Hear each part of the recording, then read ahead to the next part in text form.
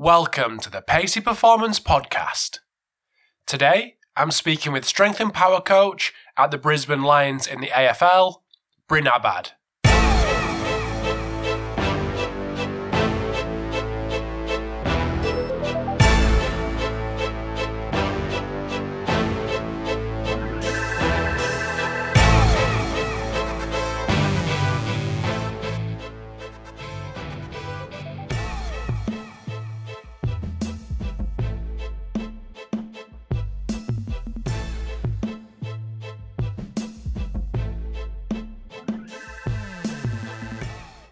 Okay, thanks for tuning in to the Pacey Performance Podcast.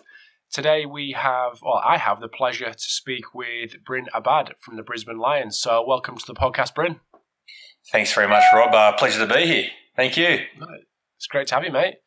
So do you just want to give us a little bit of background on you? And if anyone doesn't know who you are, a little bit of information on what you're currently doing. Yeah, sure. Look, I currently I'm the strength and power coach for the Brisbane Lions, and I go a little bit way back into the dinosaur years. My experience is predominantly actually in rugby.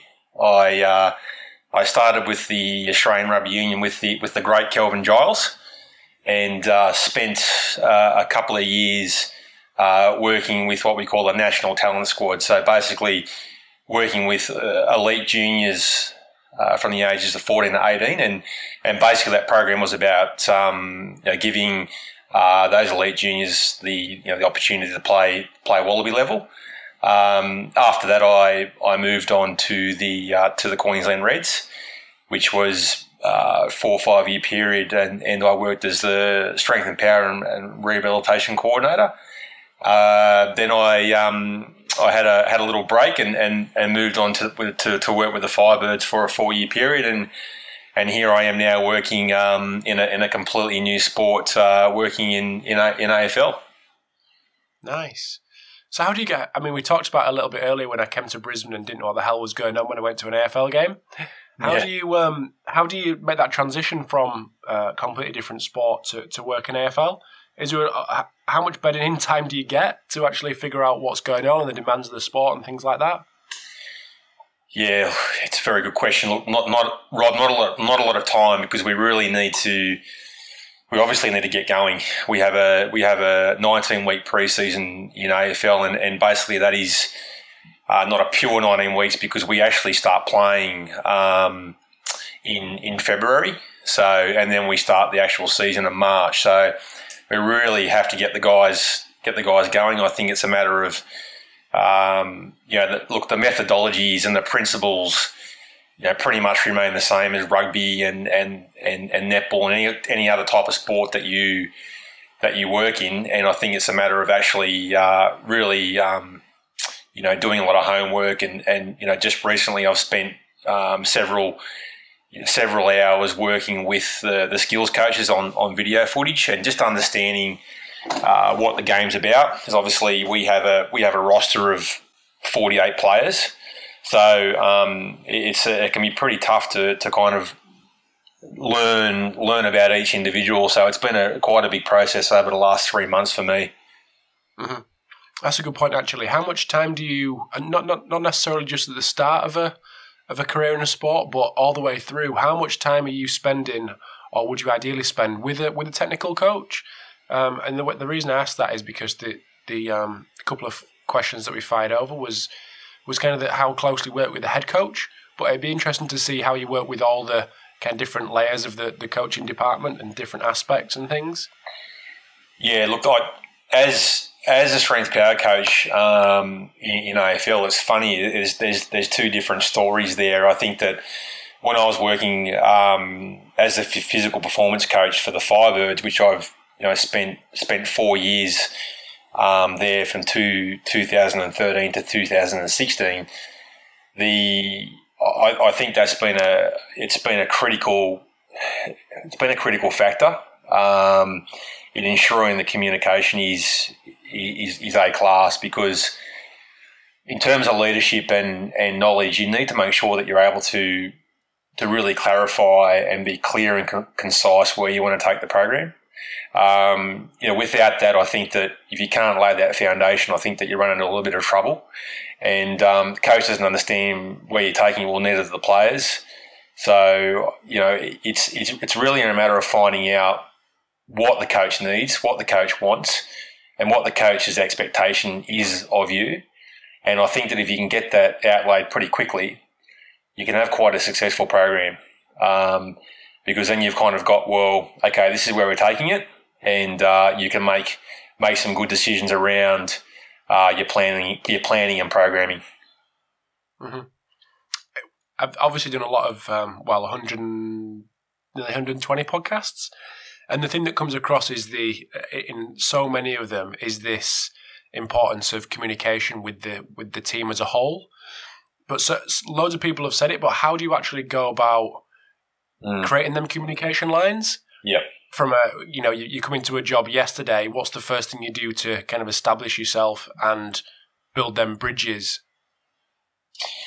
I think the first thing in any type of experience, S&C, or even if I'm going to pass down any advice to anybody that's coming in or leading a program, is that the first thing we did, in the Firebirds program was ask the coach what do they want, and I got a ton of information from that, and it was actually only a couple of things, Rob, and it was a couple of things was that number one.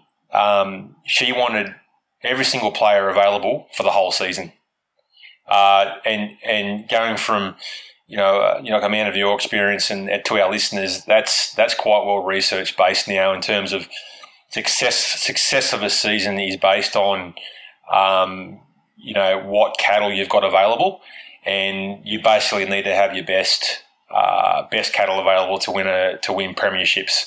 So we sat down to have a really good look at our playing roster, what we need to do and what we need to plan to ensure that outcome was successful. We had it was a little bit hit and miss, a little bit of a story. It was a little bit hit and miss in the first year for me, but we looked at the injury data. We actually made the first year I was in, we made the grand final and we lost. And we looked at our injury data. We had very, very good stats, but we had a lot of foot complaints. We had a little plantar fasciitis.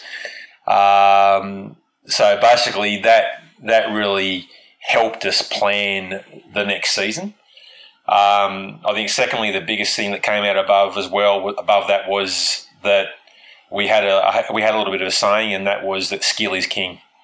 And if we're going to have a roster that's going to get better at the game, we need to make sure that they're available for training as much as we possibly can, which again, indicates that you're going to have a better season than your opposition. You've got all your players on the park, so to speak. So were you incorporating any of this? I mean, obviously, skill is king. Kind of theory into your sessions, or was that strictly for the coaches and the coaches side of? I think mainly the coaches were doing a lot of that work. I think actually building the season was really important. Actually, putting the season in front of the coach. I asked the coach, well, what are your needs? And she basically actually outlined the whole preseason for me. So I said, what do you want? And she basically, we got 12 weeks, and she put down all the sessions that she wanted and how she wanted to do it. And then basically I looked at it and said, okay, well, I think this is the best way that we can do it. This is the way we're going to progress things. We're going to have specific goals for each month. We gradually increased the load, S&C based. And really when it came down to it was that we basically, just to give the listeners a little bit of an idea of what we do, we have 3 strength sessions, we have 2 conditioning sessions, and we have basically four core sessions. And we basically built that up over the 4 weeks to make sure that everything was progressed very gradually. And in the end, and people basically laugh at me at this, we were considered, we made 4 grand finals in 4 years. We won in 2015 and won in 2016. We probably had the lowest injury rate in the ANZ Championship. And people actually ask me, what did you do for conditioning? Your team looked really fit. You didn't have any injuries. And we actually did 24 minutes of conditioning a week. And the reason we did that was because just watching and learning about the game, it was really, the girls really played quite hard in their practice, and they were practicing for 90 minutes, and very, very similar to football or soccer, where they wanted them playing pretty much immediately. So every Friday night they would be playing games. So it was a matter of actually, kind of working through that and making sure that everything was progressed to the point of making them extremely resilient. We had we had about two soft tissue injuries for over the 4-year period, and 0 anterior cruciate ligament injuries. So that was quite a good 4 years for us. Mm-hmm. So what did that 24 minutes look like on the conditioning side of things? Yeah, it's we basically the game of netball is very, very acceleration, deceleration based, lots of eccentric load. So what we did was we introduced court work. We built it up to 4 sessions a week, so Monday, Tuesday, Thursday, Friday. And what we did is we did the conditioning on a Tuesday and Thursday after the sessions. And all we did was we used a fair amount of Eurofit. So we did a lot of MAS work. And basically we did that for the first 4 weeks, and then we kept that all in a straight line. And then after that, what we did was, after we were confident that the girls had enough load in them, we actually brought some very, very hybrid-y type of Tabata work, hit stuff into the court sessions after their skills. And the girls got very, very resilient and fit from that. If anyone doesn't know what Eurofit is, do you just want to give us a bit of an explanation, maybe a couple of examples? Yeah, basically, we do for our testing, Rob, we do a yo-yo test, and then we base our maximal aerobic speed, our calculations off that yo-yo test. So really, based on an individual and how fit they are, we could prescribe the meters per second that we wanted them running. And generally with our girls, we do a sort of a 10 seconds on, 10 second off protocol. And we work them up to around about 120% of their maximal aerobic speed. Mm-hmm. So with such a fantastic soft tissue or lack of soft tissue injury record, what was and obviously been the emphasis of from the coach to say that they want everyone on the court all the time. Mm. What did the injury prevention strategy look like, and what did that look like kind of day to day? Was that incorporated in court sessions? Was that strictly gym based stuff? How did that look along the way? We had the first, just general preparation. The first few weeks, a lot of our load was based on RPE, rate of perceived exertion, and we had 4 or 5 goals at the start of the season. And we ran this for around about 4 weeks. We had load 1, load 2, load 3, then a little bit of a taper. So each subsequent week, we'd actually load a little bit heavier. But what we do is I had a 1-page summary of where we were taking the team, in which I was able to share with the coach. The first one was to maximise specific work capacity under minimal emotional stress. The second one was to increase the ability of the athlete to recover between specific performances. And one of the big things for us was tissue resilience. So, increase functional mass and strength of the muscle tendon complex, and just attack resolve reliability towards maximal performance. So we kind of worked around those 5 goals, and how we did that initially was we wanted to build the girls to 4 sessions, and by the 4th week we were doing four sessions. But what we did was we just basically worked on 3 sessions a week, and then we were working on a back-to-back. So Monday, Tuesday, back-to-back, Wednesday completely off, Thursday, Friday, back-to-back. And what we found was that really got the girls really resilient, and then they had the weekends off. So 4 hard days Wednesday, Saturday, Sunday off. And then on top of that, we had a very, very large strength emphasis with a progressive look at our skills. So we can cut down a lot of that competitive type of work in the first couple of weeks. All they were doing is just skills, so they weren't competing against each other. Had a big emphasis on strength. We didn't have a lot of emphasis on conditioning. So that 4 weeks was just a matter of laying the foundation.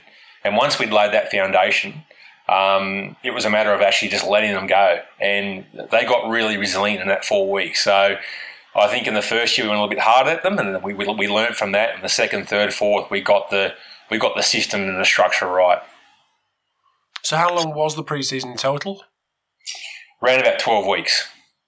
12 weeks, okay.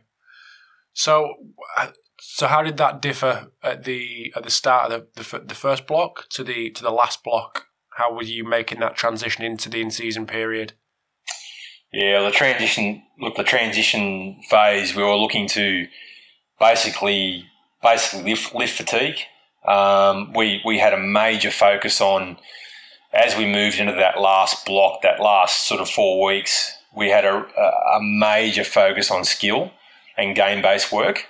And what we did was we dropped volume, and we kept our intensity really high, and that's how we moved into that arena. What we did do was to help. That was, again, each session had its theme. So, for example, on a Monday we'd have a very moderate intensity on Monday. Then Tuesday we go hard. Then we'd have a regen day on Wednesday, back to moderate on Thursday, and then Friday was our game-based work. So, and then basically after that, and moving into the competition phase, we dropped off our game-based work. We made our Thursday session our very, very hard session in the competitive phase, and then Monday and Tuesday were sort of softer recovery type sessions to get them into the week, and then off we went. So games were Sundays or Saturdays? It just depended on, very, very similar to any sport. We had sort of longish turnarounds, we had short turnarounds. They could either play on Friday, Saturday, and Sunday, and that would just be dependent on how we planned our training. Mm-hmm. So did the girls know these different emphases of sessions? Obviously, they got to know, but were they communicated with, saying this is how it's going to work, this is how the structure is going to work, this is your Monday session, so they kind of know in advance what's actually coming? Yeah, big. That was Rob. That was a big part of the buy-in. I think that ensuring that the girls knew the plan was transparent, and a little bit easier with netball because we only had 12 players, and I think that the communication is extremely high in that arena. You can really get quite specific with the girls. You can really work on individual capacities. It's a little bit easier than working with a rugby team or an AFL side with sort of 3 times the numbers, 4 times the numbers. Just going to take a very quick break in the chat with Bryn. Hope you're enjoying part 1. Just want to thank today's sponsors, as always, Val Performance.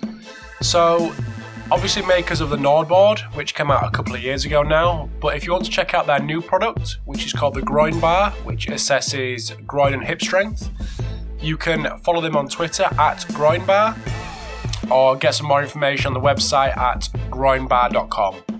So really appreciate their sponsorship and their support, not just in the form of the sponsorship of the podcast, but kind of personal advice and the great relationship that I've got with them guys down there.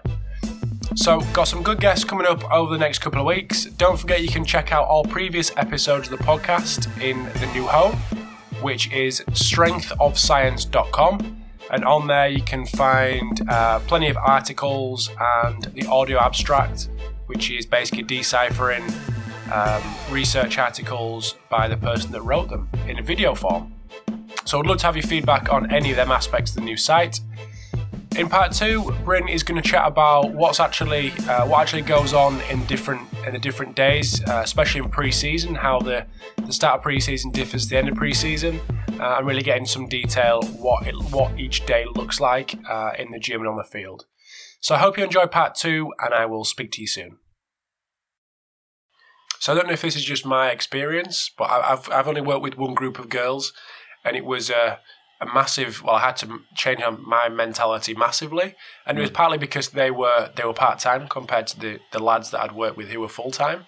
But the kind of detail that I had to go into to explain why we were doing something was so much greater than the full time male guys that I'd worked with.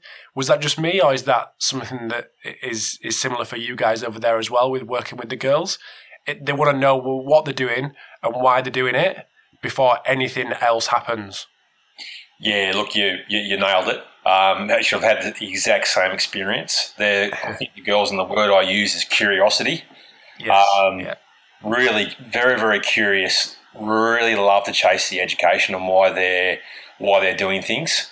We spend a lot of time actually away from training, and and I wish I could do this with every athlete, and just spending half an hour with them over a cup of coffee and kind of going, well, this is where we're going to take them, and look, I think they really appreciated that.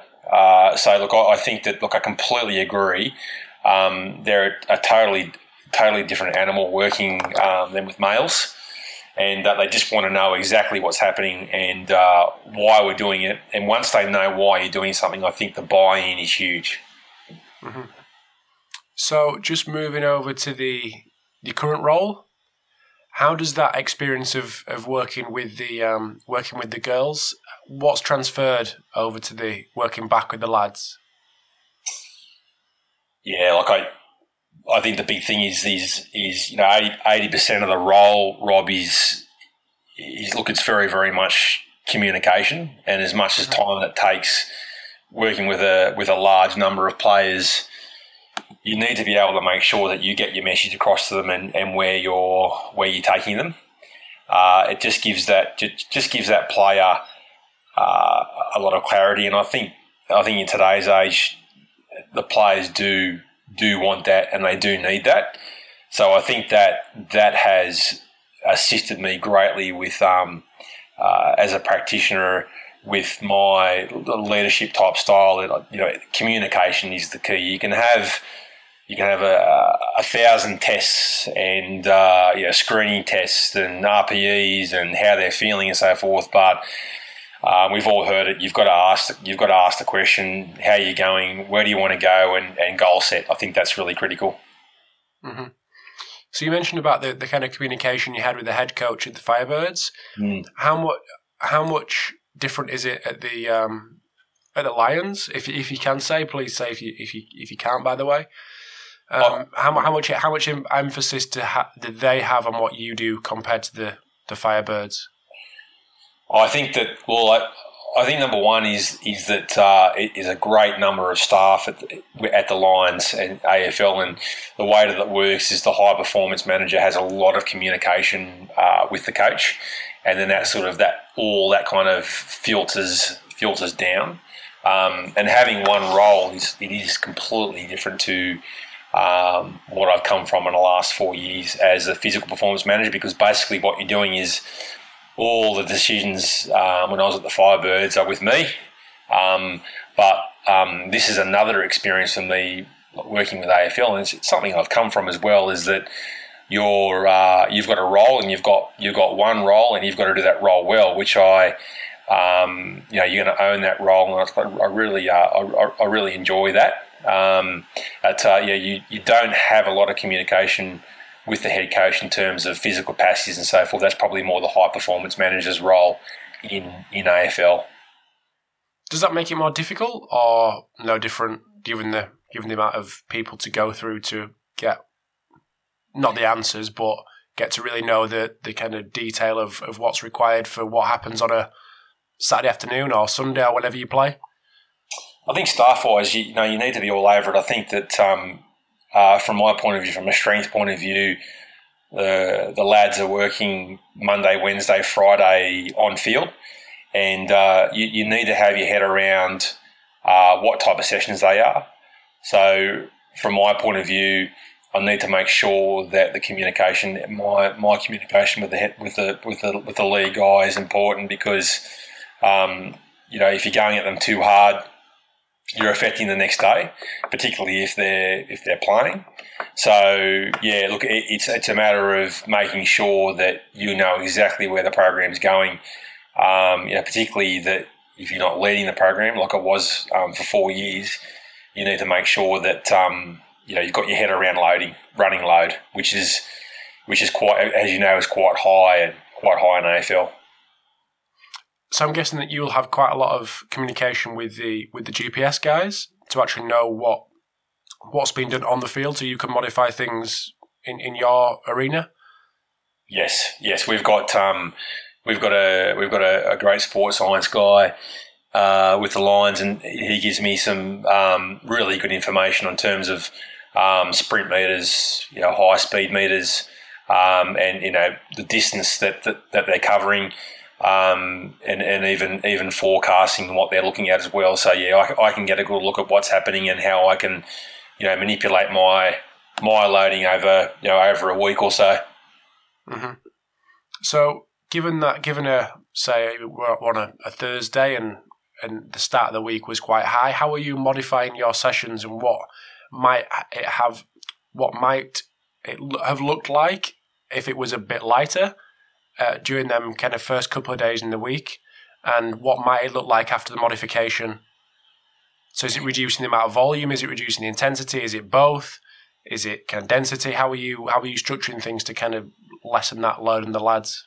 Yeah, it can be all. Look, we want to try and, at the moment we're going into match play. So basically, we do, we're building up to sort of 3 by 20 minutes on a Friday. So we're going quite hard at them.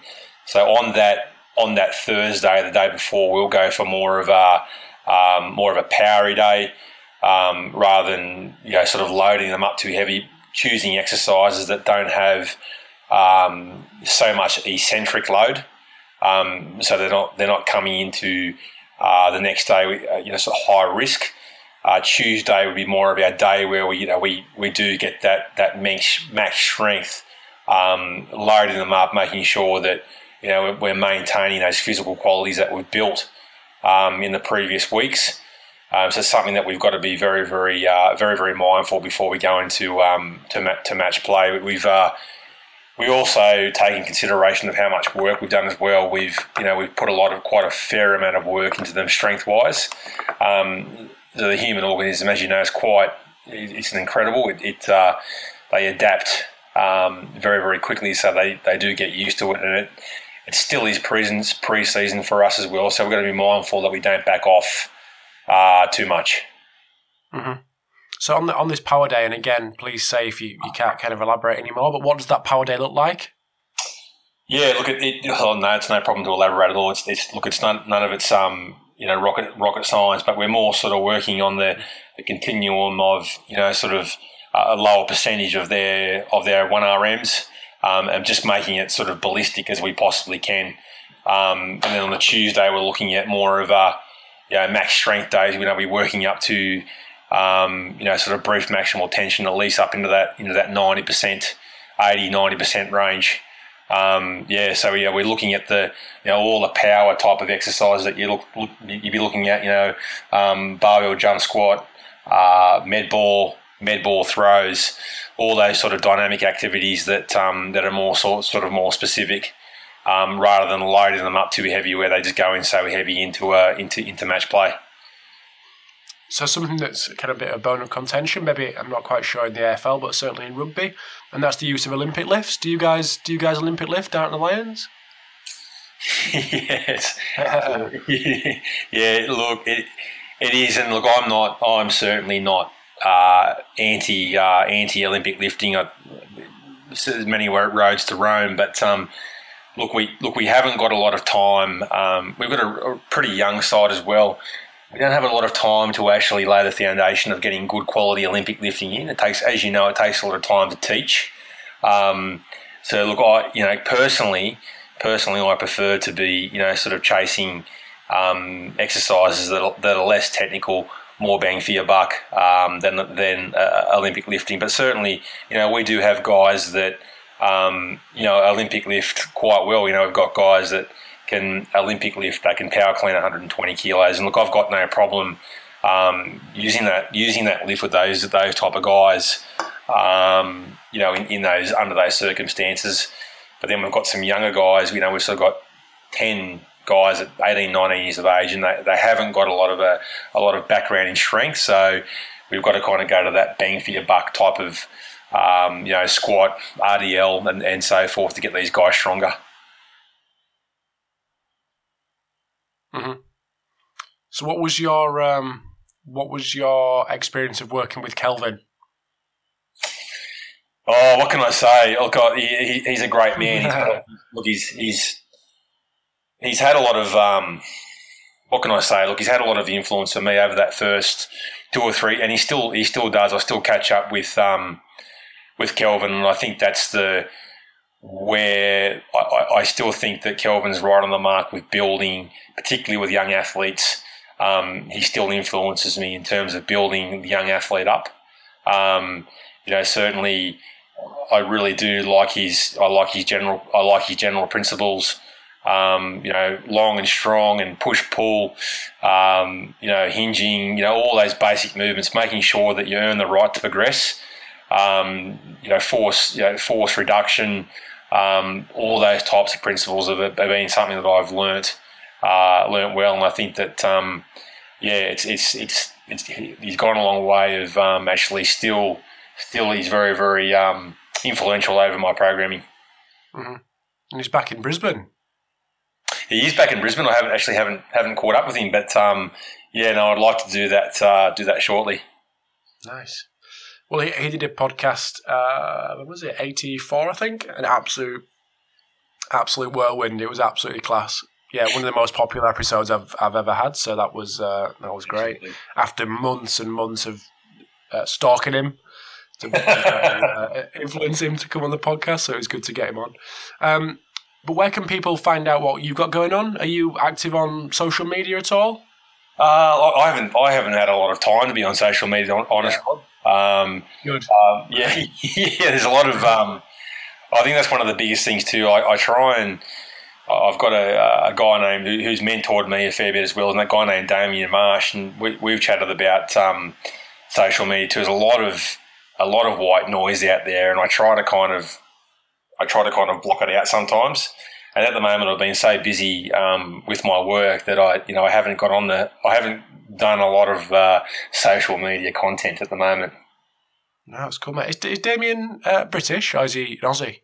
He's an Aussie. Yes. Is he? All right. Okay. I just rung a bell, and I thought he was a Brit. That's cool. You're safe there, and you're all right. So half an hour up. And I just want to. I'm just conscious of time after you've had a busy day and need to get that shoulder rested. So I just want to thank you for your time and really appreciate you coming on. And thanks for giving up your time and giving us your insights. No, I really appreciate it, Rob. Thanks for having me on. Hopefully, it's there's some helpful content there for your listeners. Absolutely, no doubt, mate, no doubt. So we'll catch up soon. Thank you. See you soon, Rob. Cheers, mate.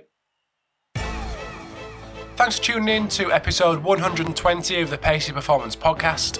Hope you enjoyed the chat with Bryn.